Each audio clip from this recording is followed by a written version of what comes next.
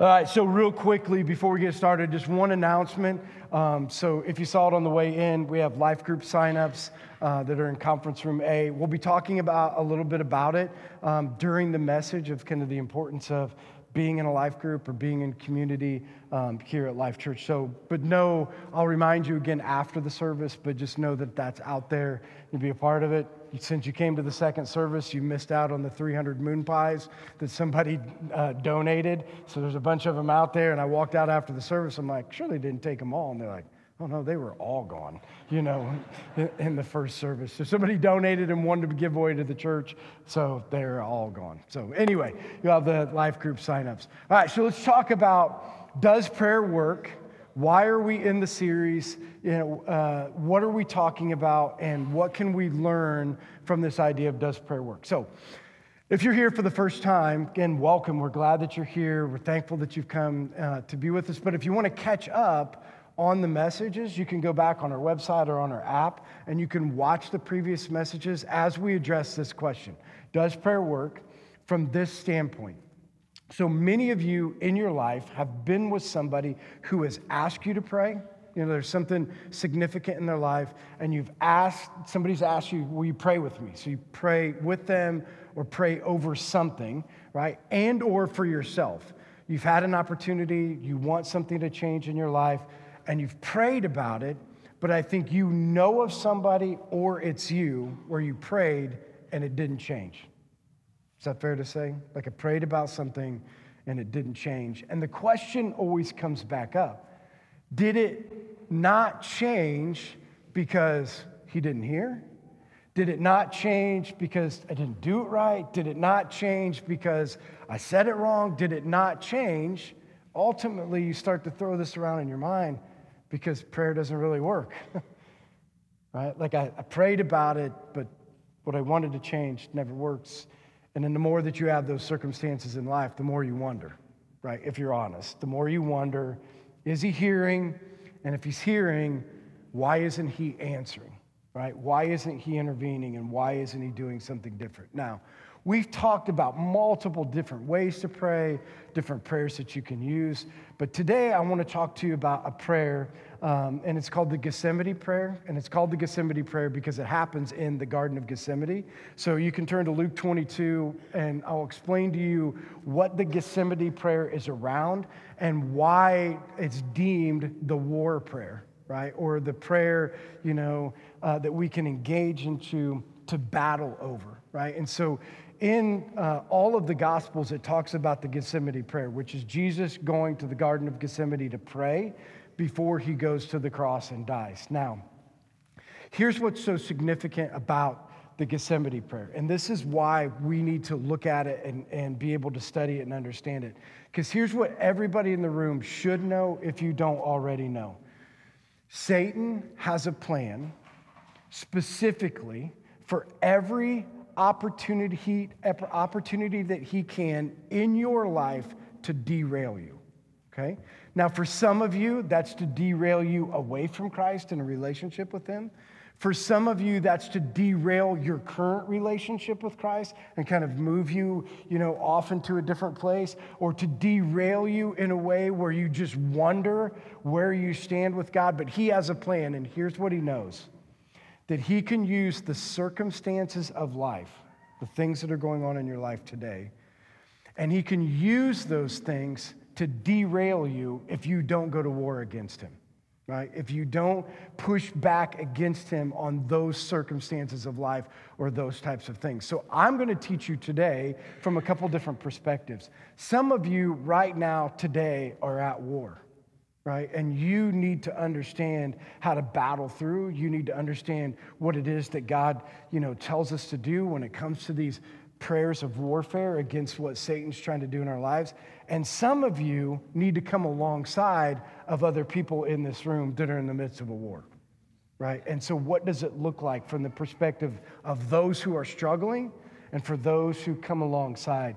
Now, I want to explain it to you in a way because for some of you, this is how it gets and how you get to the place of the Gethsemane prayer. So Most of us in life have had things that are like, yeah, I want to pray about it. And some more significant than others, right? Like we have certain things that we pray about, but we just have this confidence that the outcome is going to be good, right? Like you pray, but you just have this confidence that it's going to turn out well. And so you pray, and you pray with a confidence, and you pray that, the outcome is going to be good, and you continue to do those things, but then you get to this place where you pray and you're not sure the outcome's going to be the way you want, right? And you pray and you fear that the outcome that's going to happen, or you fear that the outcome that's going to come from this is something that could possibly derail you, right?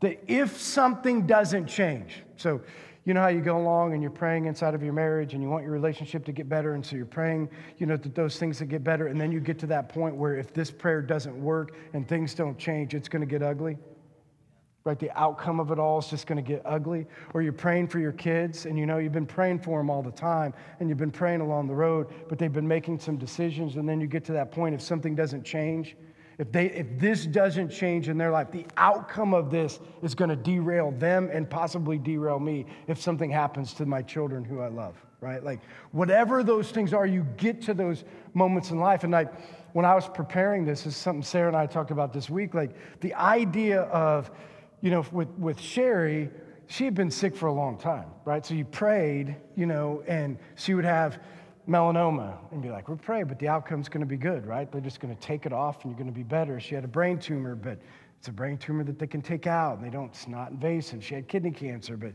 you don't have to take the whole kidney out. So every time these were like things that you're praying about, but the outcome, right? Like the outcome it's not like it's going to derail you. Like we're going to see God come through because you knew inside of you, like something's going to come through.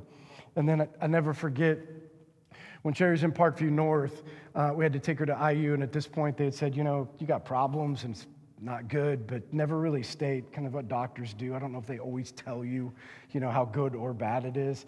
And so they give me, they're transporting her to IU. I get the report, and I have to give the report to the doctors that are down there. Well, at this point, they had said, yeah, this isn't good, and we think it's this, but not really telling you what it is until she got to IU. So I start reading the report. I read the report, and in the report, it says she has stage 4 mesothelioma in her lungs, in her stomach, and that her around all of her hips is full of cancer.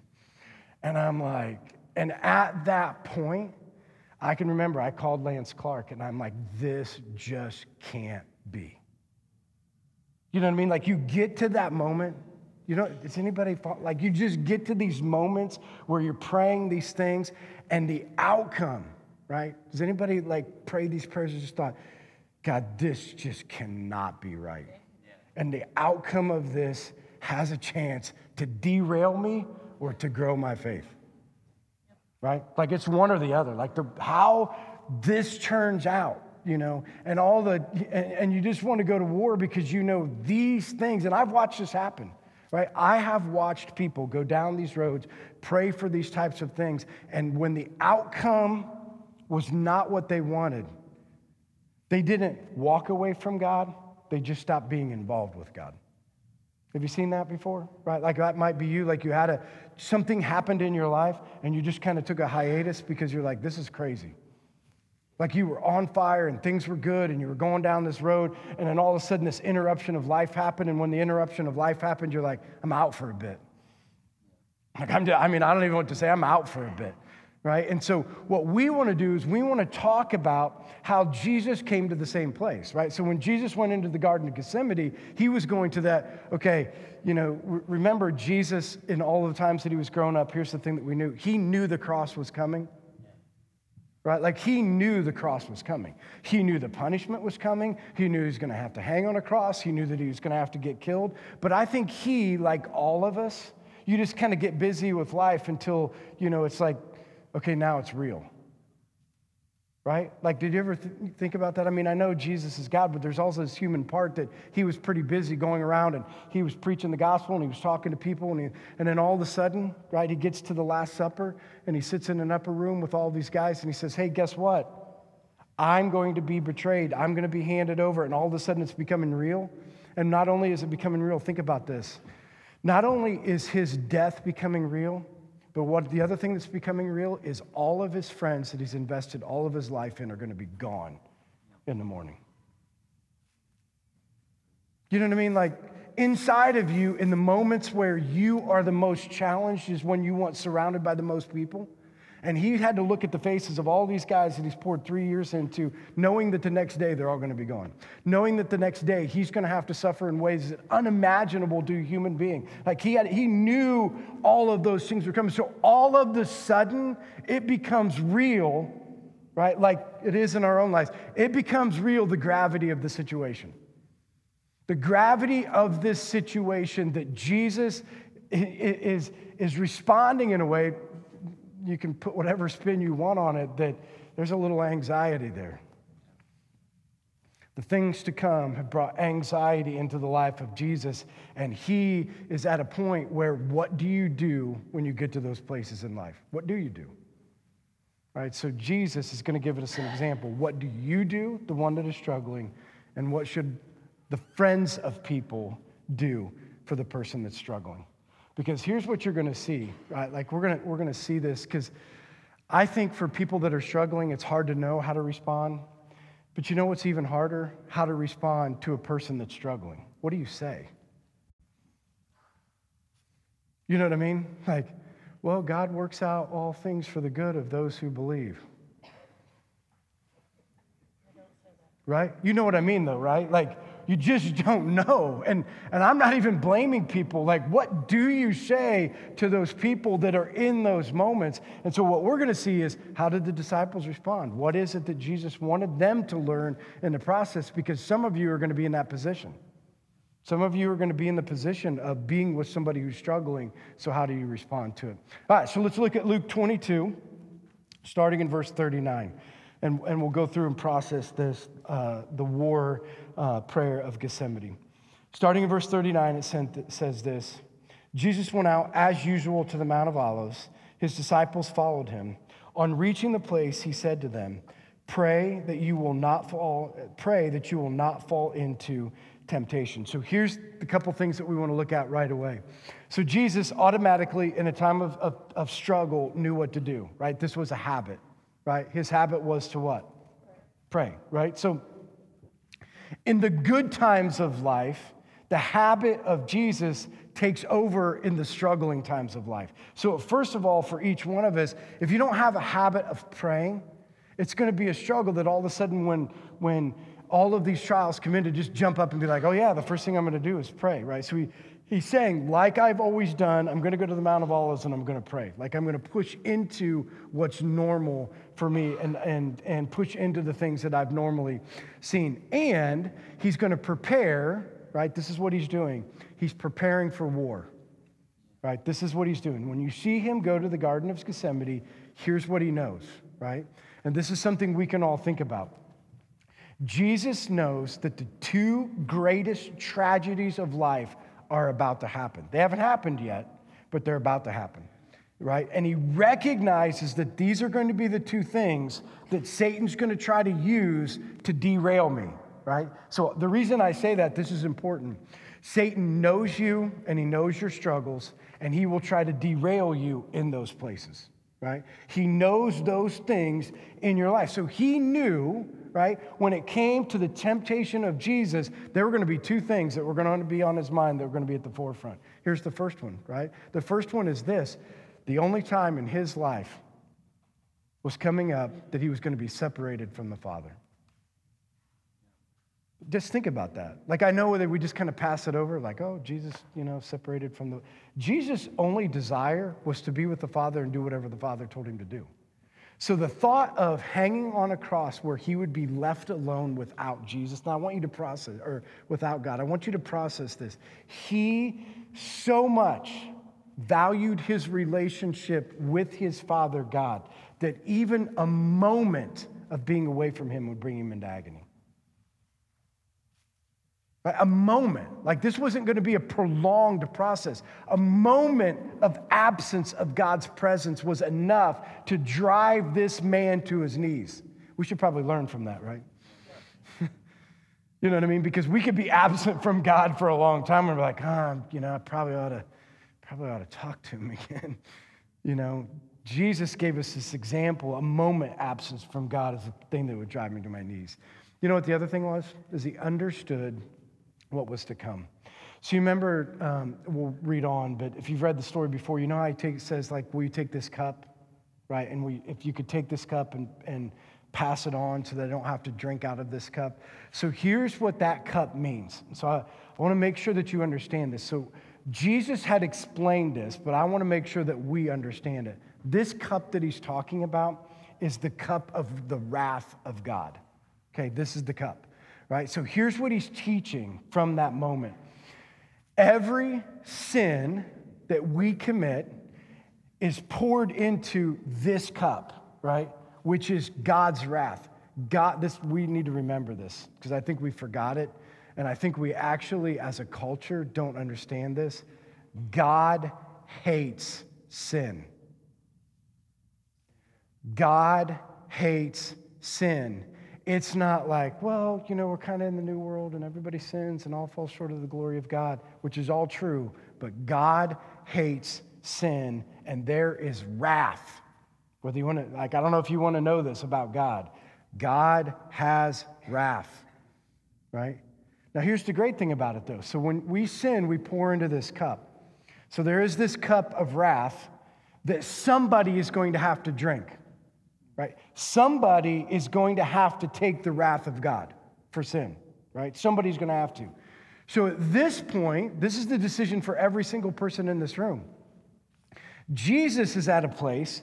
If he drinks this cup, you know what he's doing? Taking your wrath. Can you imagine that? All of the sin? Not just a few of the sins.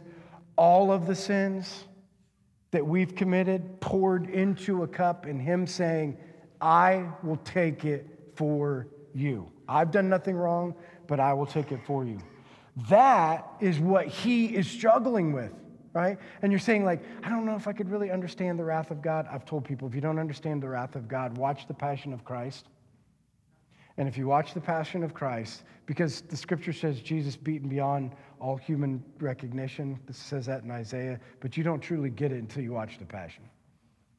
If you watch The Passion of Christ, here's what you're going to know. God hates sin.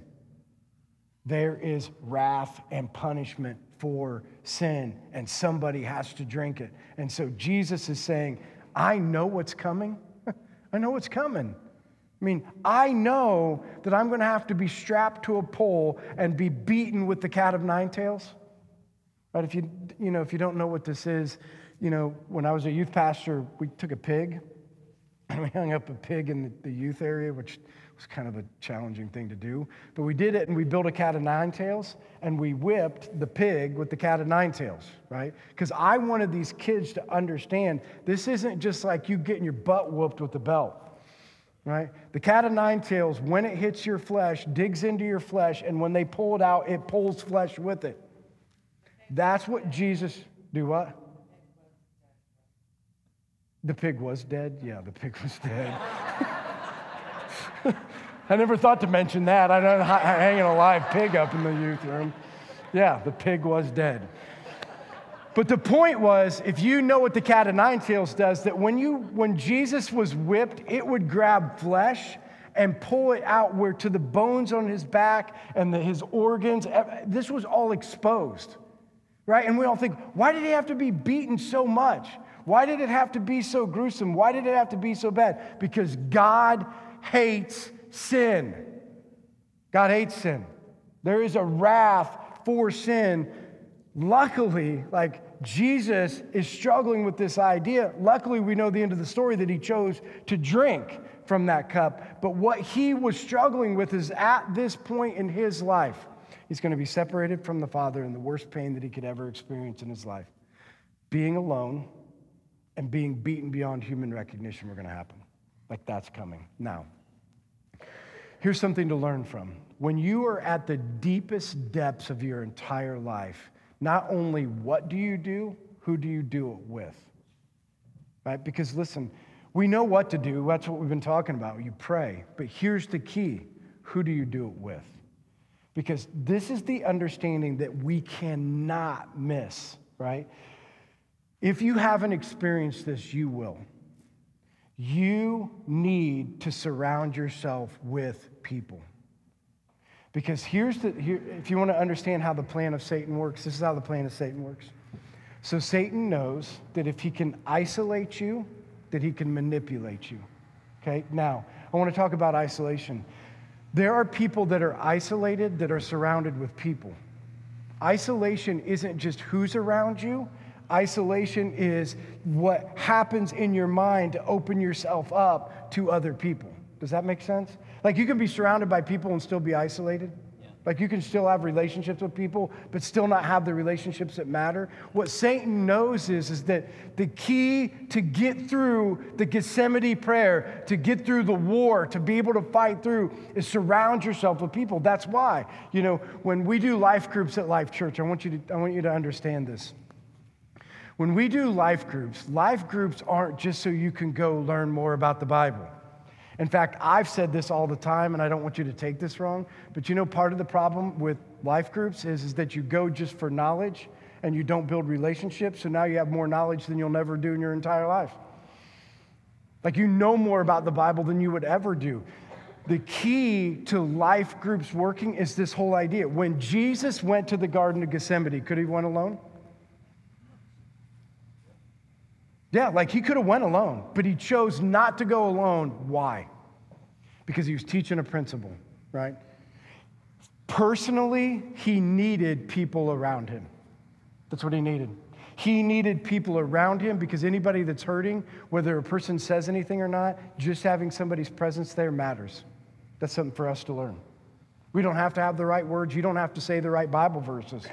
Being with somebody in a room without saying a word for people that are hurting is all they need. You don't have to have the right word. You don't have to say the right prayer. Your presence. Jesus was teaching that he needed the presence of his disciples. And you know what the other thing that he was teaching his disciples?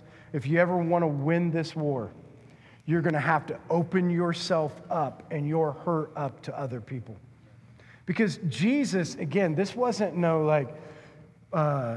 hey, God, I just want to pray to you, a little bit stressed out about dying tomorrow, and if you can change it. No, this was Jesus on his knees, weeping in front of his brothers. He had opened himself up to this idea. Like, I'm hurting, you need to see it. Right? Like, you need to know that I'm hurting. You need to know that these are the things going on. Because if you're going to go to war together, just like that, you can be in a group, but if you never open up yourself to people inside of the group, you've missed the point, right? Like if you never surround yourself with people, so guys, don't worry. I know some of you are worried that if you have to get in a group and you have to stand up and say, hey, my name is Mike and these are all my problems, right? That's not the way it works. But here's what I'll guarantee you. If you commit yourself to a life group with people, over time, you will have one or two that you will pull off to the side after group and say, I'm hurting. I need you. Can you walk with me? Can you pray with me? Here's the other thing. Remember this about the idea of doing life together. Because I want to give you this analogy, because to me, some of you are thinking, well, I don't really need it, and I'm not really hurting. So let me give you another analogy that's really important. For somebody who's been through some of these things, who is I don't need any help type of a person, let me give you the analogy like this. So it's like you being in a basement. So if your basement's completely dry and you're walking around, your basement's completely okay, and then you get a rain and you get just one little small leak. Right, so the natural tendency is you just go and you plug the leak, right? And you're over here plugging a leak, and then all of a sudden over here, the basement starts leaking again, you plug a leak. This is how we live life, guys, right? Like we fix all of our problems, and we go over here, we fix all these problems. When you get to this prayer of Gethsemane problem, you got too many leaks to fix. You can't fix them all. You don't have enough fingers, you don't have enough arms, you don't have the ability. But if you've surrounded yourself with the right people, guess what they're going to do? They're going to be in your basement plugging those holes. Right? They're going to be in that basement. They're not going to say anything. They're just going to put their finger there and say, I got you. I got you. right? There's going to be somebody over there. I got you. Like, you don't need to have anything special. You just need to know. And it will happen, believe me. If you've done this right, it will happen naturally. It'll just happen naturally. When something happens in your life, the people are just going to show up and start plugging the holes because that's how it works. That's what Jesus was talking about in the Gethsemane prayer. If you want to win the war, if you want to win the battle against Satan trying to get you off track with this thing that's happening in your life, surround yourself with the right people. Open yourself up to the right people. Allow them to see your pain and then walk that journey with them. It doesn't fix everything, but it helps in the process of moving forward. All right, so then he goes on in verse 41. So he talks about, again, what he does when he gets there. And then in verse 41, he says, and then he withdrew about a stone's throw behind them, and he knelt down and he prayed. Now, kind of hard to see this, but if you had your Bible, you would want to underline the part of knelt down, because the normal posture of prayer back then was to stand up. Right? Like at times that they would kneel, but the normal posture was you would pray standing up. So when it says that Jesus knelt down, it's trying to give you this picture that Jesus was on the ground, knowing all of the things to come, on his knees, weeping and wailing. Right? Like he was at a place in his life where the kneeling is supposed to give us this picture of like the gravity of the situation has driven me to my knees. Right? That's what he's trying to give you the picture of. The gravity of the situation has driven me to my knees. And so think about this. If you knew all of the things that Jesus knew was coming in the next day, all of your friends who were going to leave, the amount of that you were going to be tortured, the pain that you were going to suffer on the cross, that you were going to watch your mother right in front of you, watch you die, like those types of things, would you not be driven to your knees? You see, and part of our problem today is that we are never driven to our knees. Right? And I want you to think about this. If you're going to win the war, you need to understand the perspective, because if you understand the perspective, you might spend a lot of time on your knees. See, if you knew today, just like when we do the baby dedication for Ruby today, if you knew the plans of Satan to destroy her someday, you would be on your knees. There wouldn't be any doubt. If you knew the desolation of what Satan's trying to do to our kids today, you would be on your knees weeping and warring over what's going on. You wouldn't be just like, well, I pray she has a good day, preschool's good, and right? We need to pray all those things, but you also need to go to war because there is a war going on. If you knew the desolation, if you could see, like if God gave you a picture into the future, and you could see that if you don't change some things in your marriage or change some things in your life, and he gave you a picture of what's to come, and that what's to come isn't so pretty, I bet you'd be on your knees. Like if you don't change some of these things in the future, I bet you would be on your knees, because we need to get to a place where we understand the gravity of the situation. That's what I want us to learn in this prayer where we're warring. The gravity of the situation will drive you to your knees. And if you're not on your knees on a regular basis, it might be because we don't understand the gravity and the war that's going on. All right, so we need to see the gravity of the situation so that we can be in those in prayer. And we can do that by understanding the perspective, but also understand this perspective. God is, and this is the thing that he's going to show us, like through what we see in the Gethsemane prayer. The other part of it is that he will deliver you from it, or he will deliver you through it, one of the two. And you understand the difference, right? Some people get just a deliverance from of it, and some of it is he walks us right through it. Right? But one of the two, he's going to be with you when you're on your knees. And he's going to deliver us out of it or through it. But either one of those things is a benefit to us. Then he goes on to this. Verse 42. Father, if you're willing, take this cup from me, yet not my will, but your will be done. So this seems, like when we read this seems like one of those things like, oh yeah, we just got done praying this. We just got done talking about, hey, right, we're supposed to be praying as believers. Surely, God, it's your will and not our will, right? But I think if you're honest, think about this for a second. I think if you're honest and you've prayed that before, some of you, like me, have said, I think God's will sucks. Amen. Like I prayed and this happened, and if this was your will, I think this is terrible. Amen. Like, this isn't the way that it's supposed to be. This isn't the way that it's supposed to go. And so what I want you to hear is this understanding that when he's praying, that it's just not this nonchalant prayer of like, God, your will be done. Like, because we have to recognize, and this is something that grew on me. This is something that happened with me clear back to when my mom died. Still at the point trying to figure out my faith back then. But when my mom died, like this idea of like God fixing things just got completely derailed because I didn't have a really great relationship with my mom. And then it had just come back and it was getting really good. And we were over there on a Sunday night. You ever have these things like you're over there on a Sunday night and then she died on a Monday morning and you just wish you would have hugged her and said, you know what I mean? Like you just wish you could go back to that moment because you just want that moment back so much. And like, God, couldn't you just given us one more day? I mean, one more day would I've been able to.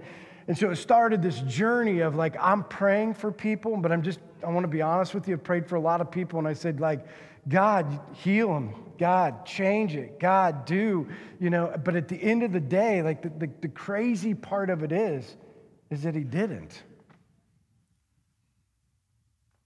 What do you do with that, right? Like, what do you do when you want God to change things, right? And his will, right, was done, but it's a hard pill to swallow. And so how do you go on praying? Anybody? Like when you prayed and it didn't change, and then you're like, what are you supposed to do? Because if it doesn't change anything, how am I supposed to pray or how am I supposed to move forward? But did you see in this scripture, this is really important. When we read it, remember it says, Father, if you're willing, take this cup from me, yet not my will, but your will. Did Jesus know the will of God before he ever prayed?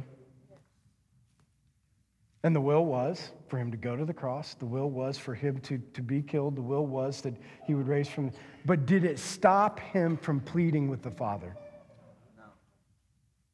Right? And this is where I've landed. Every single person I ever pray with, regardless of what the outcome of the doctor says, regardless of the situation in their marriage, regardless of the things that people have said about, I am still praying, God, for sure, I want your will be done, but I want you to heal that person and them to get up. I want you to change that person. And I'm going to plead to you, God, as if my life depends on it, for that person to get out of that hospital bed, for that person who the doctor said is going to die, for you to suddenly all of a sudden see a miracle. I'm still pleading because Jesus did.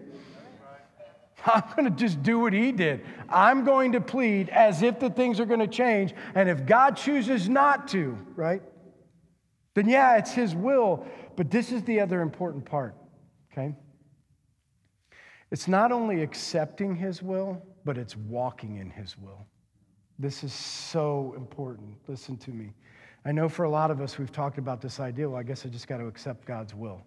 Well, I want to give you the instance, just as I was talking about earlier, with Sherry. So when Sherry died, there's this thing inside of you, right? So you got to process this thing inside of you that this is God's will.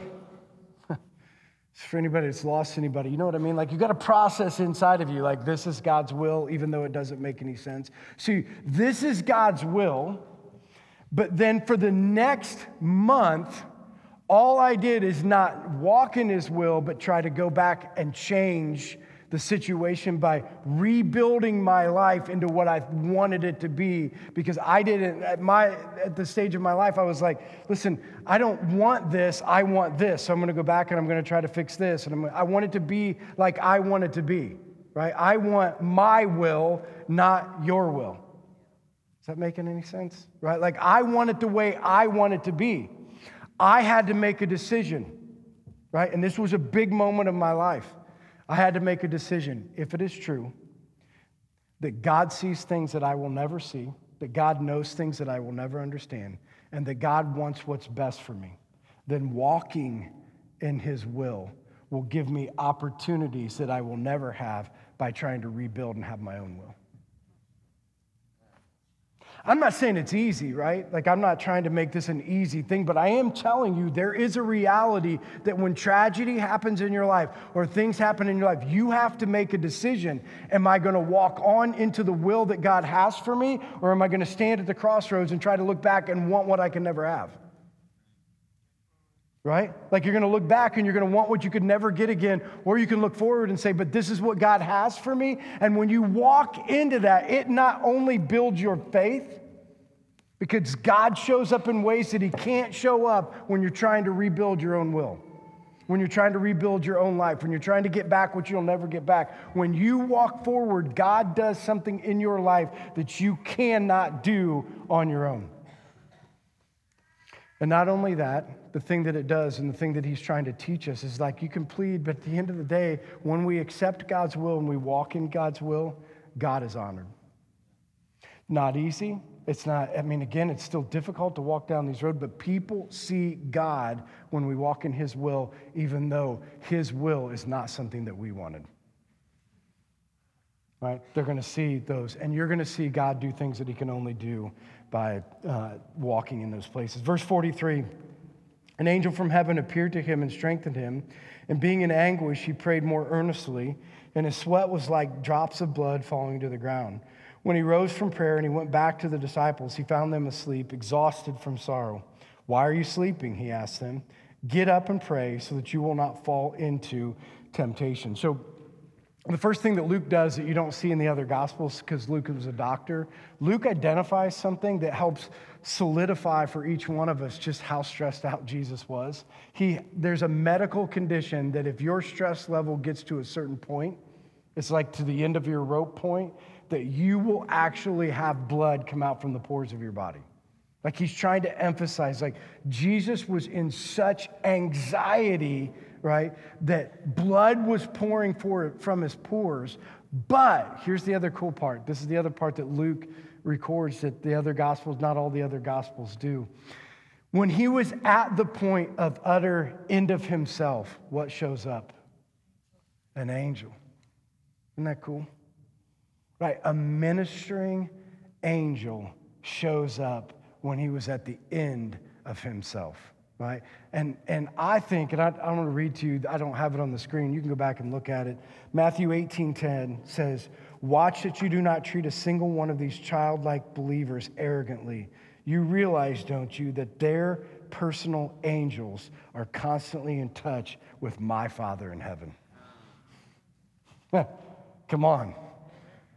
Like, you have a personal angel on your behalf, ministering for you, fighting when you don't know what to do. Like, I get this picture that when you're on your knees and you don't know what to say, and you're on your knees and you're broken, and when you're on your knees and you can't look up, that your ministering angel is looking up for you. Your ministering angel is standing over you. Your ministering angel is giving you what you need and what God needs from you. Come on, that ought to get you some excitement, right? Like, that right there is something that ought to just, for each one of us to know you will. Like, I know I'll never be alone, but Scripture telling you, you're never going to be alone. And not only you're not going to be alone, you're going to have an angel ministering to you. Well, I think it's cool. You know what I mean? That, like, those things are going to happen. And again, the other thing I think we need to address, so in this, like, he gives you this picture, get to the end of yourself. You're never going to be alone. I'm never going to leave you, forsake you. You're going to have the Holy Spirit living in you, but you're also going to have this angel that's going to be over you. I think we need to address the elephant in the room, because I think this is kind of a funny thing that people talk about. So he brings the disciples in. Remember, we talked about that in the beginning. So he brings the disciples in to be a part of the journey, right? He shares with them. Think about it. He just shares with them, hey, I'm dying tomorrow. You're going to betray me tomorrow. You're going to scatter tomorrow. And then they all come out, and then all of the Scripture says is that they what? They fell asleep.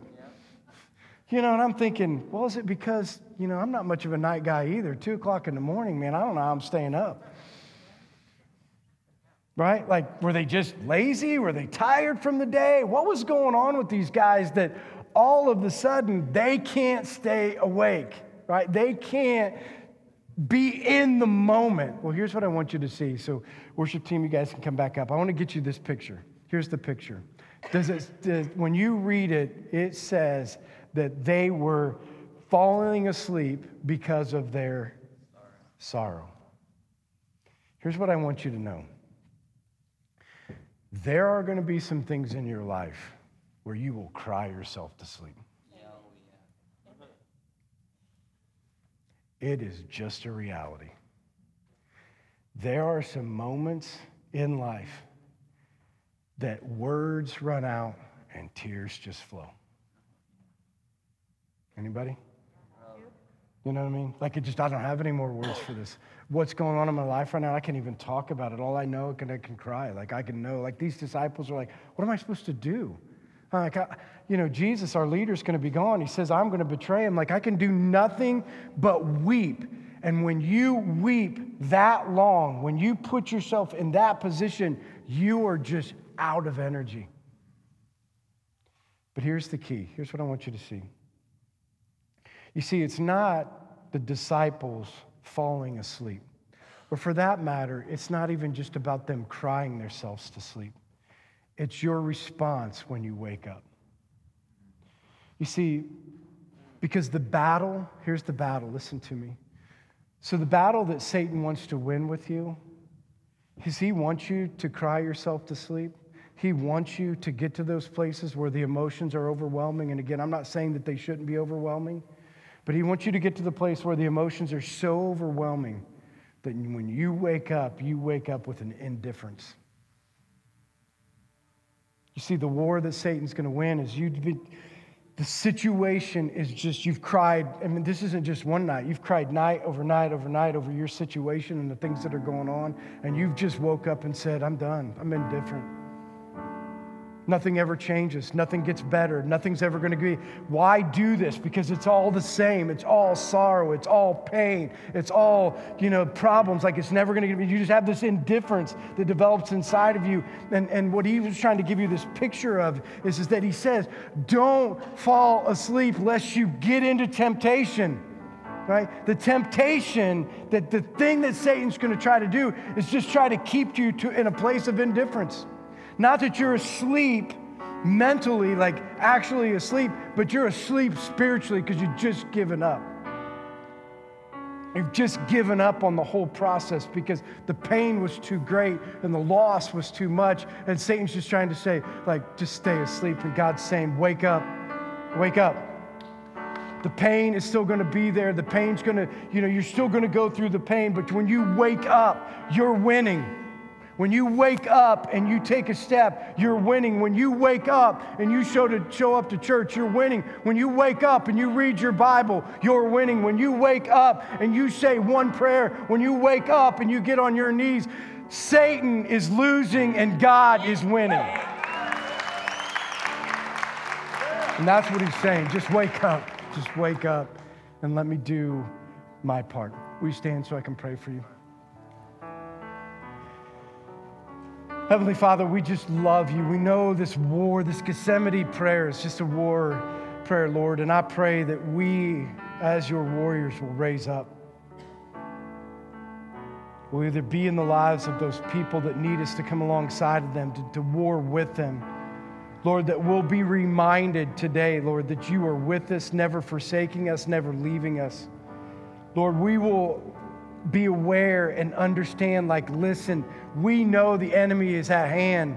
We're going to wake up. We're not going to fall asleep. We're no longer going to be indifferent. We're no longer going to be, whatever it is, we're going to be pleading, God, change things. Lord, we love you. In your name we pray. Amen.